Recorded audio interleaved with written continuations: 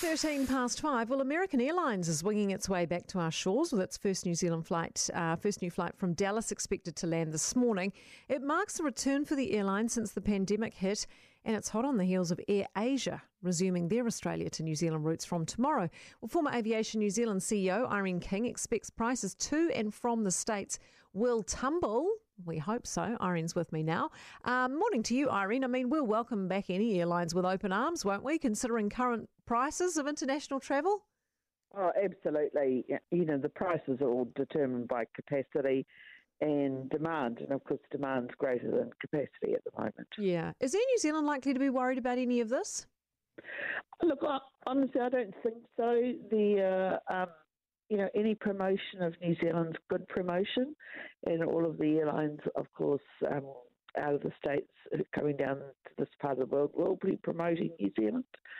So also, New Zealand's market is more about the wealth on the East Coast and on the West Coast, whereas American Airlines is more, around that Dallas hub, and also providing access from quick travel from, I should use the word in brackets, quick travel from Latin America, over their Dallas hub to Australasia.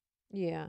Is there any guarantee here that this will in fact result in cheaper flights for us? I mean, we've also got, of course, Air Asia bringing cheap flights to New Zealand and Australia for as low as $169, I understand. I mean, are we getting a sense that things are starting to return to normal?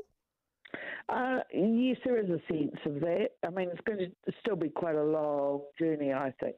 I don't think we're going to see things really stabilise until 2024. But, the entry of Air Asia, they are a low-cost medium-haul carrier, and so that does bring some very cheap fares, but it brings all sorts of other conditions with it as well. But I think with American Airlines, they have traditionally been the cheaper of all of the carriers into the US market, and you are starting to see their prices start to take a leading position in pricing. It's certainly not a loss leader, but it's a leading position in how things are priced. Yeah, it's interesting that you say 2024 before things are likely to be back to normal. I was reading the same thing somewhere else, somebody saying that, it'll be at least another year really for us to be back to normal. What sort of tourists are likely to be coming in on these airlines? Is it the high wealth ones that, Stuart Nash wants to target? Absolutely.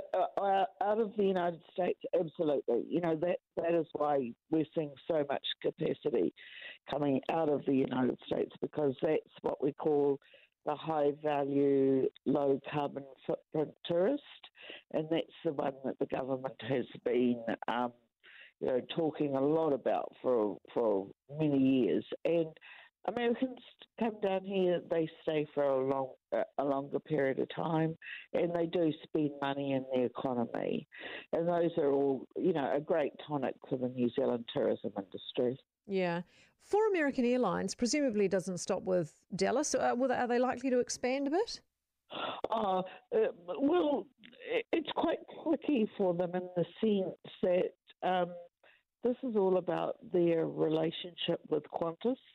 It's about sort of providing an alternative leg for Qantas to market into Australasia over New Zealand, because the US market is what we call a multi-destinational market. When they come down here, they like to go to both Australia and New Zealand.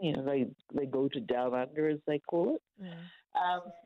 So I don't think we're going to see a lot of other destinational points from American Airlines, but I do think you might see some alternatives from United or Air New Zealand potentially as well.